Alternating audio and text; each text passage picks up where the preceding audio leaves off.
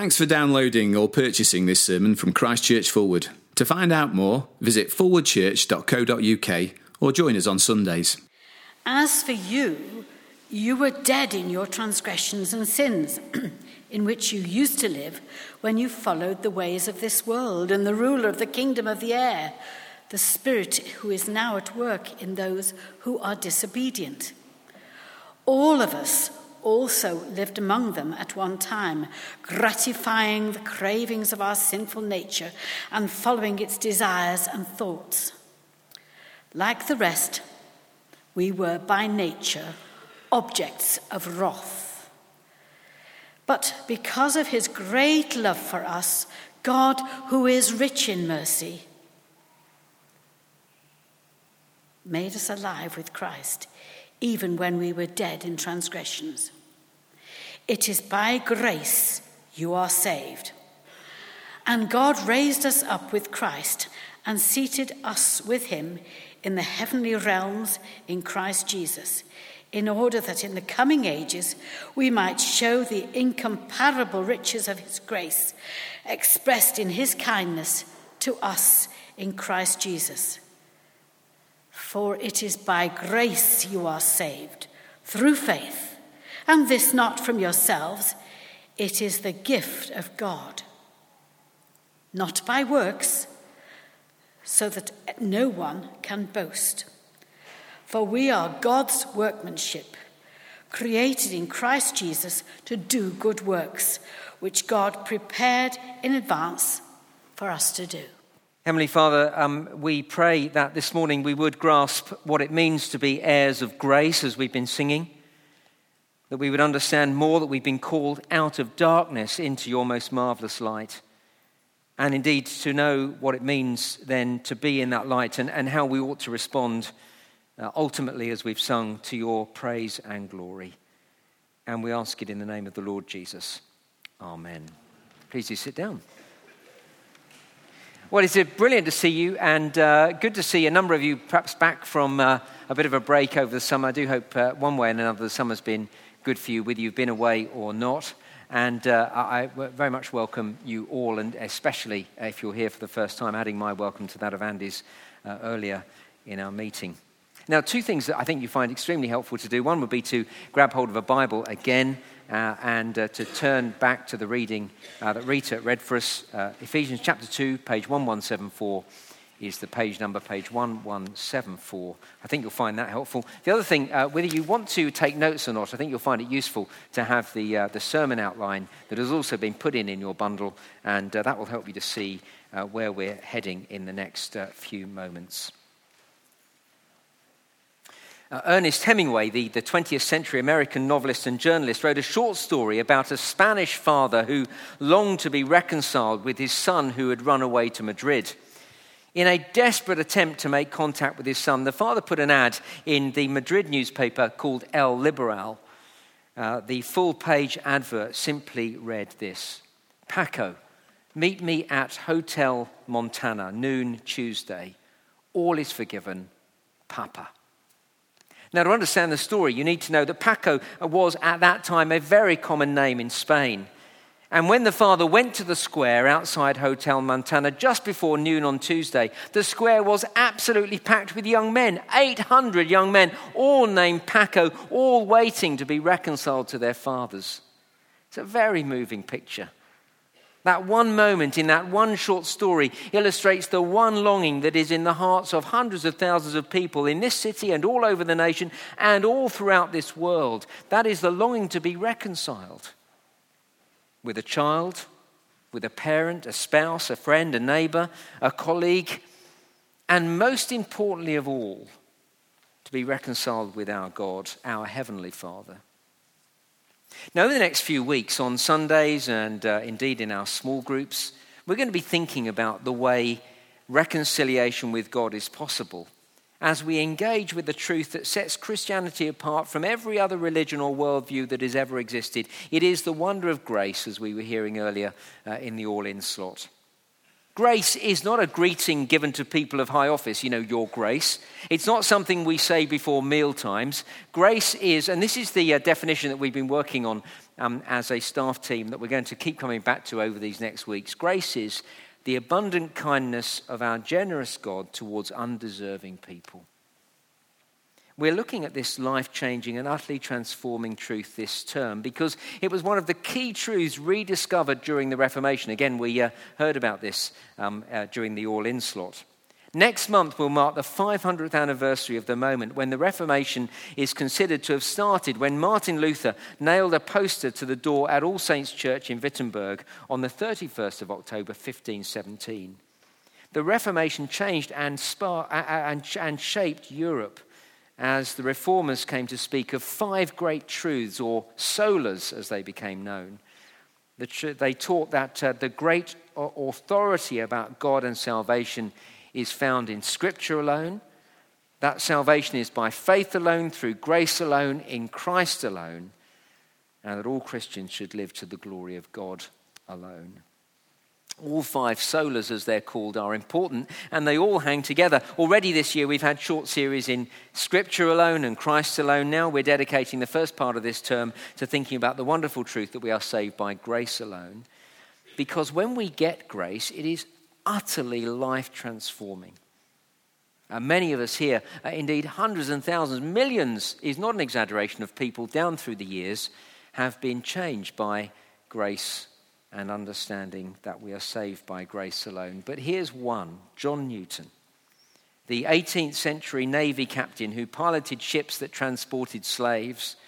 When grace grabbed Newton's heart, he renounced his trade and became a prominent supporter of the abolition of the slave trade. And famously, he wrote some of the most celebrated words in the history of Christian hymnody. Amazing grace, how sweet the sound that saved a wretch like me. Once lost, now found, blind, now I see. The grace of God completely transforms people, but only when we're amazed by it. And to be amazed by it, we have to understand, as John Newton did, that we are utterly wretched. Now, our Bible passage this morning does exactly that. Turn with me to Ephesians chapter 2, page 1174. This passage is all about grace. Now, look with me, if you will, at verse 5. God made us alive with Christ, even when we were dead in transgressions. It is by grace you've been saved. Verse 7, God did amazing things. Verse 7, in order that in the coming ages he might show the incomparable riches of his grace. And again in verse 8, for it is by grace you have been saved. Grace, grace, grace. But before we read of grace here in this passage, we discover the uncomfortable truth that we are dead in sin. And that, if you're following along, is our first point on the handout. It's verses 1 to 3. Let me read them again. Verse 1, as for you, you were dead in your transgressions and sins, in which you used to live when you followed the ways of this world and the rule of the kingdom of the air, the spirit who is now at work in those who are disobedient. All of us also lived among them at one time, gratifying the cravings of our sinful nature and following its desires and thoughts. Now let me speak to the gentleman here for a moment. Let me take you back to the last time you bought some jewellery for your loved one. Sadly, it might be a very long time, but still, cast your mind back. There's a few people who are nudging their husbands. Please keep your elbows in at this moment. Take you back, gentlemen, if I may, to when you pointed to the necklace or earrings behind the glass cabinet in the shop, and after unlocking the cabinet, the shop assistant fetched the item of jewellery and placed it carefully on a black velvet background.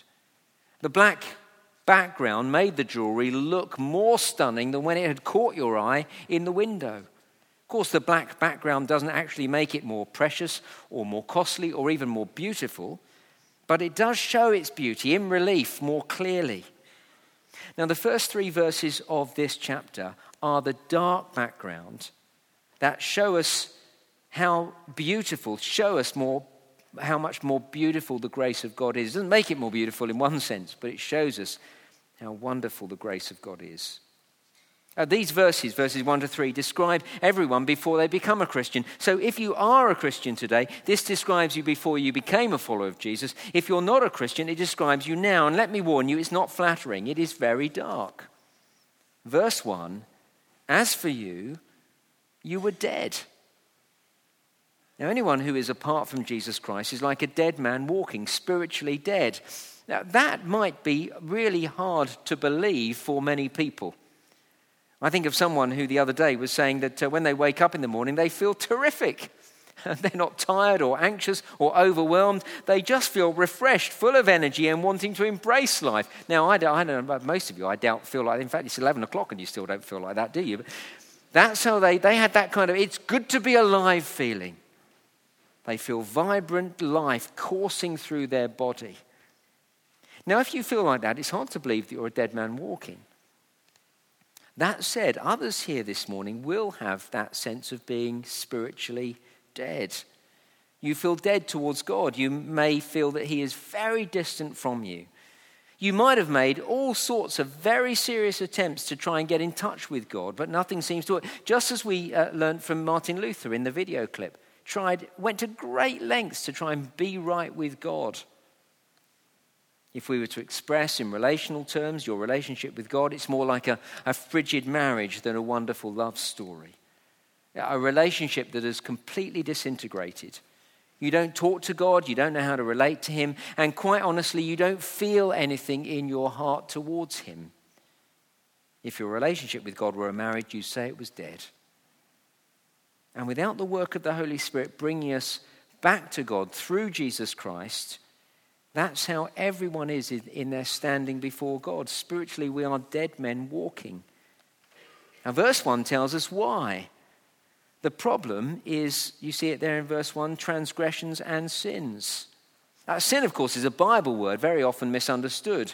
Even as I say it now, it will evoke a number of different thoughts and emotions around the room.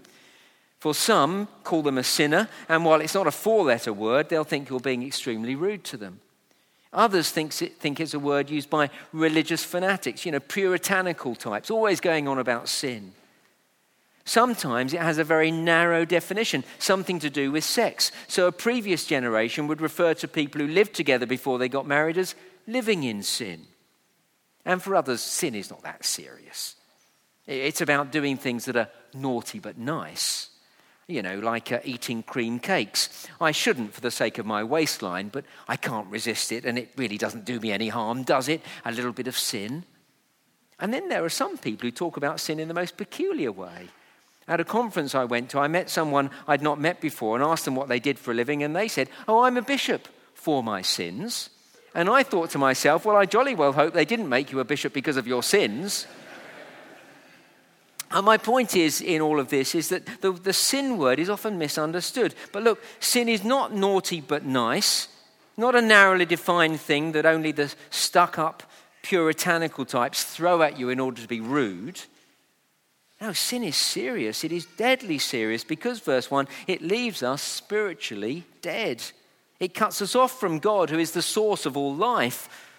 For primarily then, sin is against God.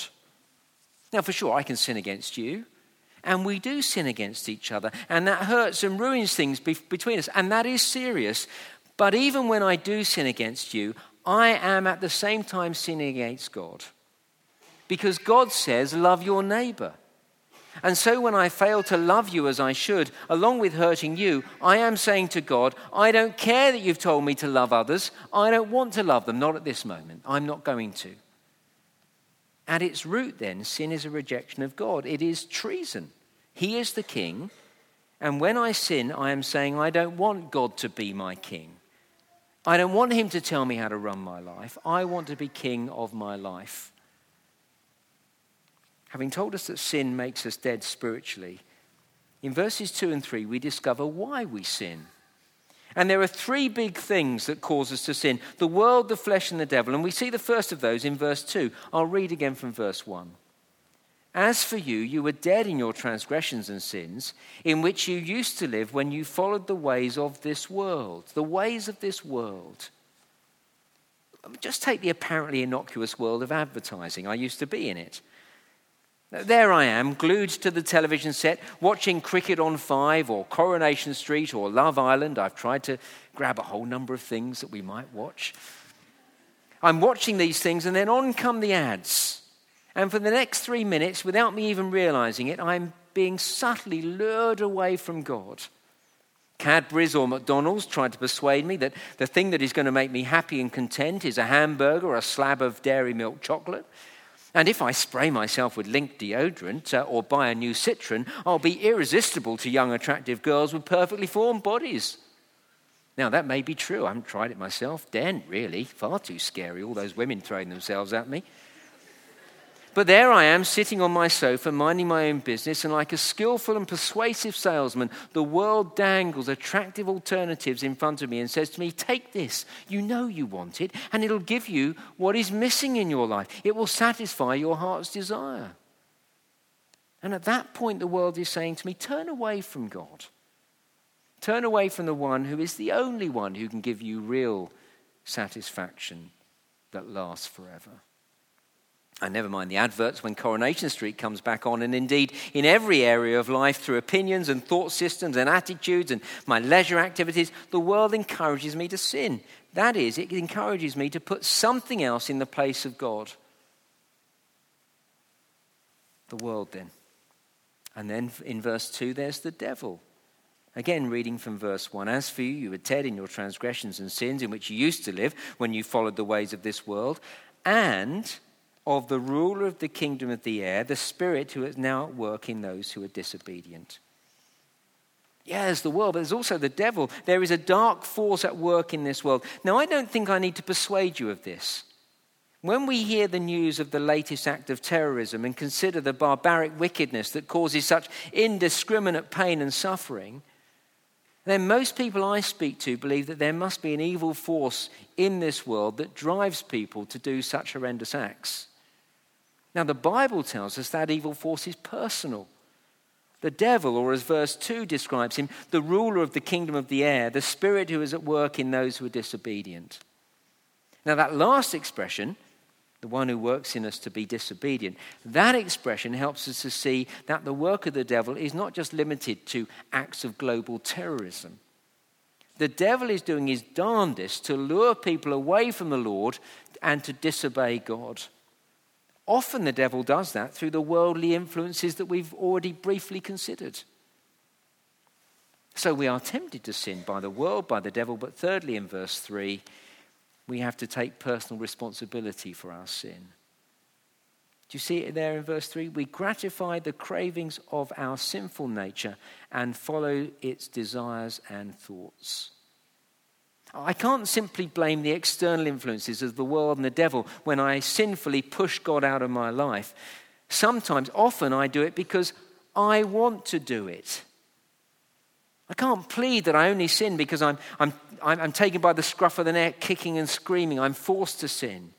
No, I choose to sin. I follow my own desires and cravings.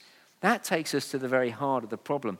In my heart, deep down, desires and cravings that are not for God, but for all manner of other things that I want to put in God's place.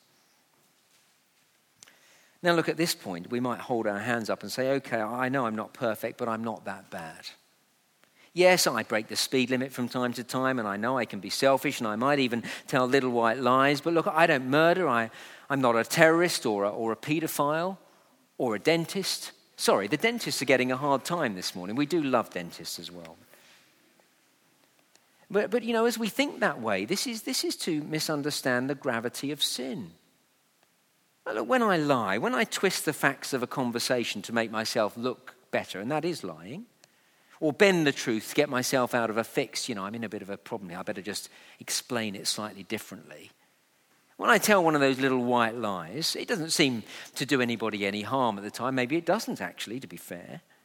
But when I lie, at that moment, I'm shaking my fist in the face of God, the God who says you should not lie.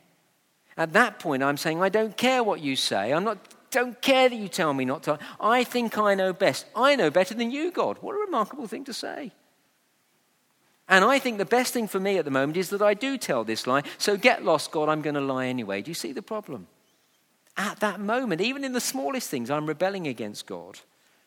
And it ruins my relationship with him. I push him away. I separate myself from the God who is the source of life. And when I become detached from the source of life, I will die. Spiritually, I'm a dead man walking.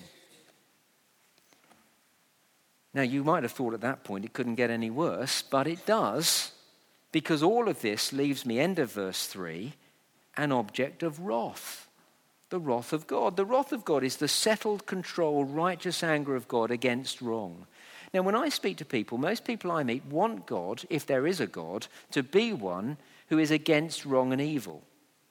Now, when terrible things happen in the world, people often say to me, I can't believe in a God who doesn't do anything about that terrible evil. You see, we want someone who acts against wrong and evil. Well, he does. And the wrath of God is the settled, controlled, righteous anger of God against wrong.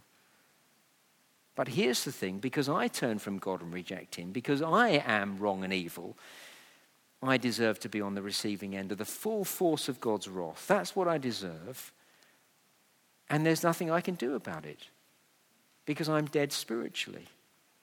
And dead people can't do anything to help themselves.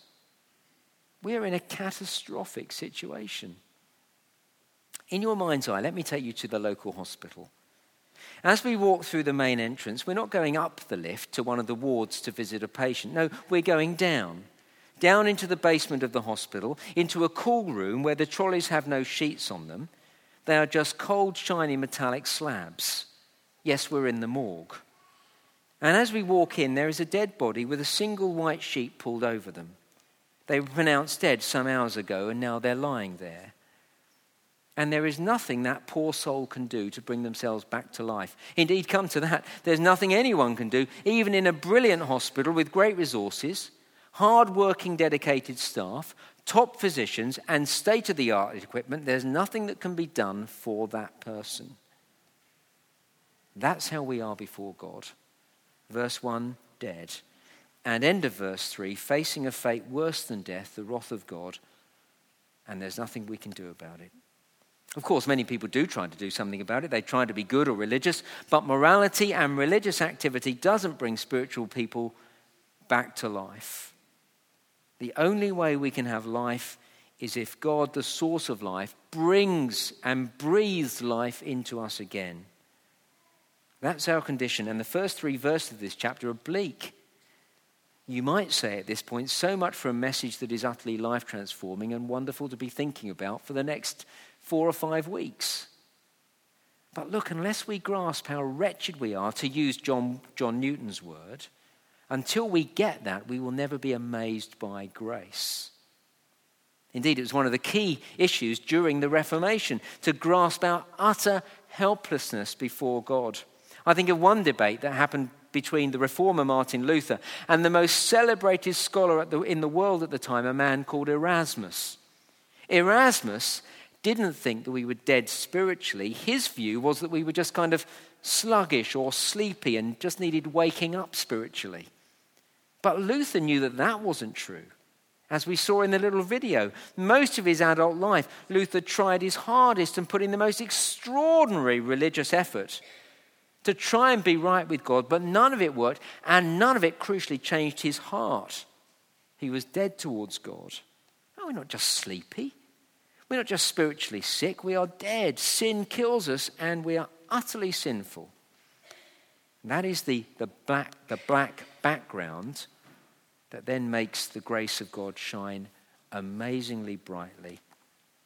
So we move from dead in sin to, over the page on the handout, saved by grace. Actually, I after putting the handout together, after having it printed, I think probably the title of the second point should be Alive in Christ.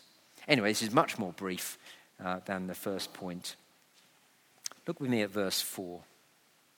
But, after all of this stuff in verses 1 to 3, but because of his great love for us, God, who is rich in mercy, made us alive with Christ, even when we were dead in transgressions. It is by grace you have been saved. Isn't that spectacularly good news? God made us alive, even when we were dead in transgressions. The amazing thing here is not just that God steps in to make us alive. That for sure is amazing. Bringing life is a miracle that only God can do. But what's so amazing about grace is that God made us alive even when we were dead in transgressions. even though we rebelled against him, willfully refused to go his way, again and again and again pushed him out and said, I don't want anything to do with you, and shook our fist in his face. Then, still, he stepped in. It is amazing because we don't deserve it. It's amazing because of who God is. He did it, verse 4, because of his great love. And end of verse 4, because he is rich in mercy. Of course, when we realize how the grace of God come to us, it's amazing because it's no small thing. It came about through the death of the Lord Jesus Christ on a cross. Such costly love. And so, end of verse 5, there's our word. It is by grace you've been saved. Grace, the abundant kindness of our generous God towards undeserving people. As the great Jonathan Edwards said, you contribute nothing to your salvation except the sin that made it necessary. Salvation is by grace alone. And so Philip Yancey, the author, writes these words. Grace teaches us that God loves because of who God is, not because of who we are. And God not only shows us grace in bringing us into a relationship with him now, but he gives us a status that makes our future secure. Look at verse 6. And God raised us up with Christ and seated us with him in the heavenly realms in Christ Jesus. Theologians talk about union with Christ. By that they mean by grace I have been so united with Christ that wherever he is, I am. Just as God raised Christ from the dead and then he ascended to heaven. So verse 6, do you see it there? God raised us up with Christ and seated us in the heavenly realms. United to Christ by grace, I am where he is. And why is that put here? Because it's to tell us that means there is no question mark about whether the believer will be with Jesus Christ in the heavenly realms one day. In Christ, you are there already. It's certain. And God did that, verse 7, in order that in the coming ages he might show the incomparable riches of his grace expressed in his kindness to us in Christ Jesus. I love that in verse 7, the incomparable riches of his grace. Now, look, it is impossible for me as a preacher to express to you how brilliant God's grace is and how wonderful it is to benefit from his grace. It's impossible for me to do that, not because I haven't worked hard this week to think of a way of explaining it, but because no one can find the words to express. It is incomparable. There is nothing else in the entire universe that compares to the kindness that God has shown us in Christ Jesus. There's no point trying to explain it. And so in the ages to come, as it says there in verse 7, both in this present age and when we are finally with God forever in eternity, in the ages to come, we will never finally plumb the depths of God's love for us. We will never fully grasp the extent of how God is kind to us in Christ Jesus, dying for us on the cross to bring us back to God. It's like the wonder of every new sunset. You know, whenever I see a new sunset, I never get bored with it or take it for granted. Oh, another sunset. I go, wow. That is how it's going to be for all eternity when we think of the incomparable riches of his grace in Christ. All the time, every day for eternity. Wow. Finally, what does all this mean for us? Well, I hope it does make us go, wow. I hope it is amazing for us. And over the next weeks, we are going to be trying to explore together much more of the grace of God, but we're never going to plumb the depths of it. But briefly, as we close this morning, how might it change us now? Well, thirdly, the grace of God means restored in relationships. This is verses 8, 9, and 10. Let me read verse 8. For it is by grace you've been saved through faith. This is not from yourselves, it is the gift of God, not by works, so that no one can boast. First, know that it is by grace we're saved. Look, it's repeated twice in this passage, here in verse 8 and at the end of verse 5. It's repeated because it's the big point. If you get nothing else, please get that. My salvation is completely undeserved. I am made right with God through grace, not through my deeds, not through my religious observance. Indeed, in verse 8, even the faith that we have to respond to God is given to us by God. It's all grace, the abundant kindness of our generous God towards undeserving people. And that should give you and I great assurance. My salvation is not dependent on my effort. So in Christ, my relationship with God is unwavering. I am always acceptable to God. I'm acceptable to God regardless of how I perform today. That's brilliant news, because I'm going to blow it with you, and I'm going to blow it with my family, and I'm going to blow it with myself, and I'm going to blow it with my God today, again and again, just today, again and again and again. But my relationship with God is restored by grace, and that never changes. That's the first relationship that is right and good and proper and okay because of what God has done for me. That's what grace does. Second, it changes my relationship with everyone else. See it there in verse 9. Grace means there is no place for boasting. See, I'm not right with God because of my moral or religious performance. I think unbelievers, when they misunderstand what we're saying, rightly are outraged by our kinds. When we say, I'm sure I'm going to heaven, they are hearing, you're sure you're a brilliant person and you're good enough for God. They're outraged by that. That's not it at all. I'm sure I'm going to heaven. I'm sure I'm right with God because he's done it all for me. I'm not right with God because of my moral or religious performance. I deserve only God's wrath. Now, that is true of all of us if we're Christians. That leaves all of us on a level playing field. No one in church is better than anyone else. And if I get that, then I should relate to you as I should, as one forgiven sinner to another. I will not be on my high horse thinking I'm brilliant and you're a little bit less. So grace means that in the church family there is total equality. No first and second class citizens. In God's family, worldly status means nothing. It doesn't matter what you do for a job outside of here. No matter a jot. We don't have to pretend with each other either. We don't have to pretend that we're better than we are. Because if I may put it this way, everyone here has made a slobbering mess of their lives and is acceptable to God only because of the sheer undeserved kindness of God. So listen again to some words by Philip Yancey, the author. Church should be a haven for people who feel terrible about themselves. Theologically, that is our ticket for entry. So if you feel a complete and utter mess, welcome. Come and join the rest of us. Knowing that should mean that we treat one another properly and equally. Gone is boasting and pride, verse 9. Because no one is in God's family because of their efforts or their achievement. You see then, grace not only restores my relationship with God, it restores our relationship with one another. That, incidentally, is what the second half of chapter 2 is largely about. There is, of course, so much more to be said about grace. We'll try and do some of that in the weeks ahead. But for now, will you be amazed by grace? Be amazed that despite the wretches that we are, and despite everything that we actually deserve, God the Father wants to be reconciled to us estranged people. It's as if, as Jesus died on the cross, God said, "This sinner, meet me at the cross of Jesus, where all is forgiven, the Father." And hundreds of us here have come to the cross because we've been longing to be reconciled to our Heavenly Father.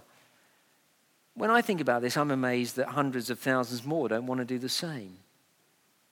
Now let me ask you this morning as we close, what about you? Have you taken advantage of the abundant kindness of our generous God towards undeserving people?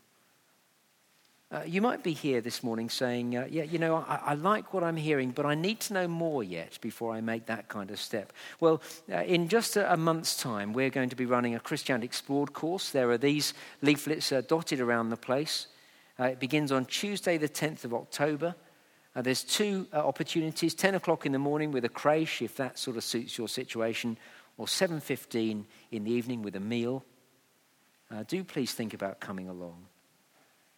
There'll be others here who are saying, I don't want to wait until the 10th of October. I want to take hold of the abundant kindness of our generous God now. Well, I have a booklet called Just Grace. It says some more about the sorts of things I've been saying today. And if you want to make a start, there's a bit at the back of here that tells you how you can do that. So do please take one of those from me. I'll be standing at the back with a bundle of them, and just say that you want one as you go out, and I'll be happy to give you one. For now, let's pray together.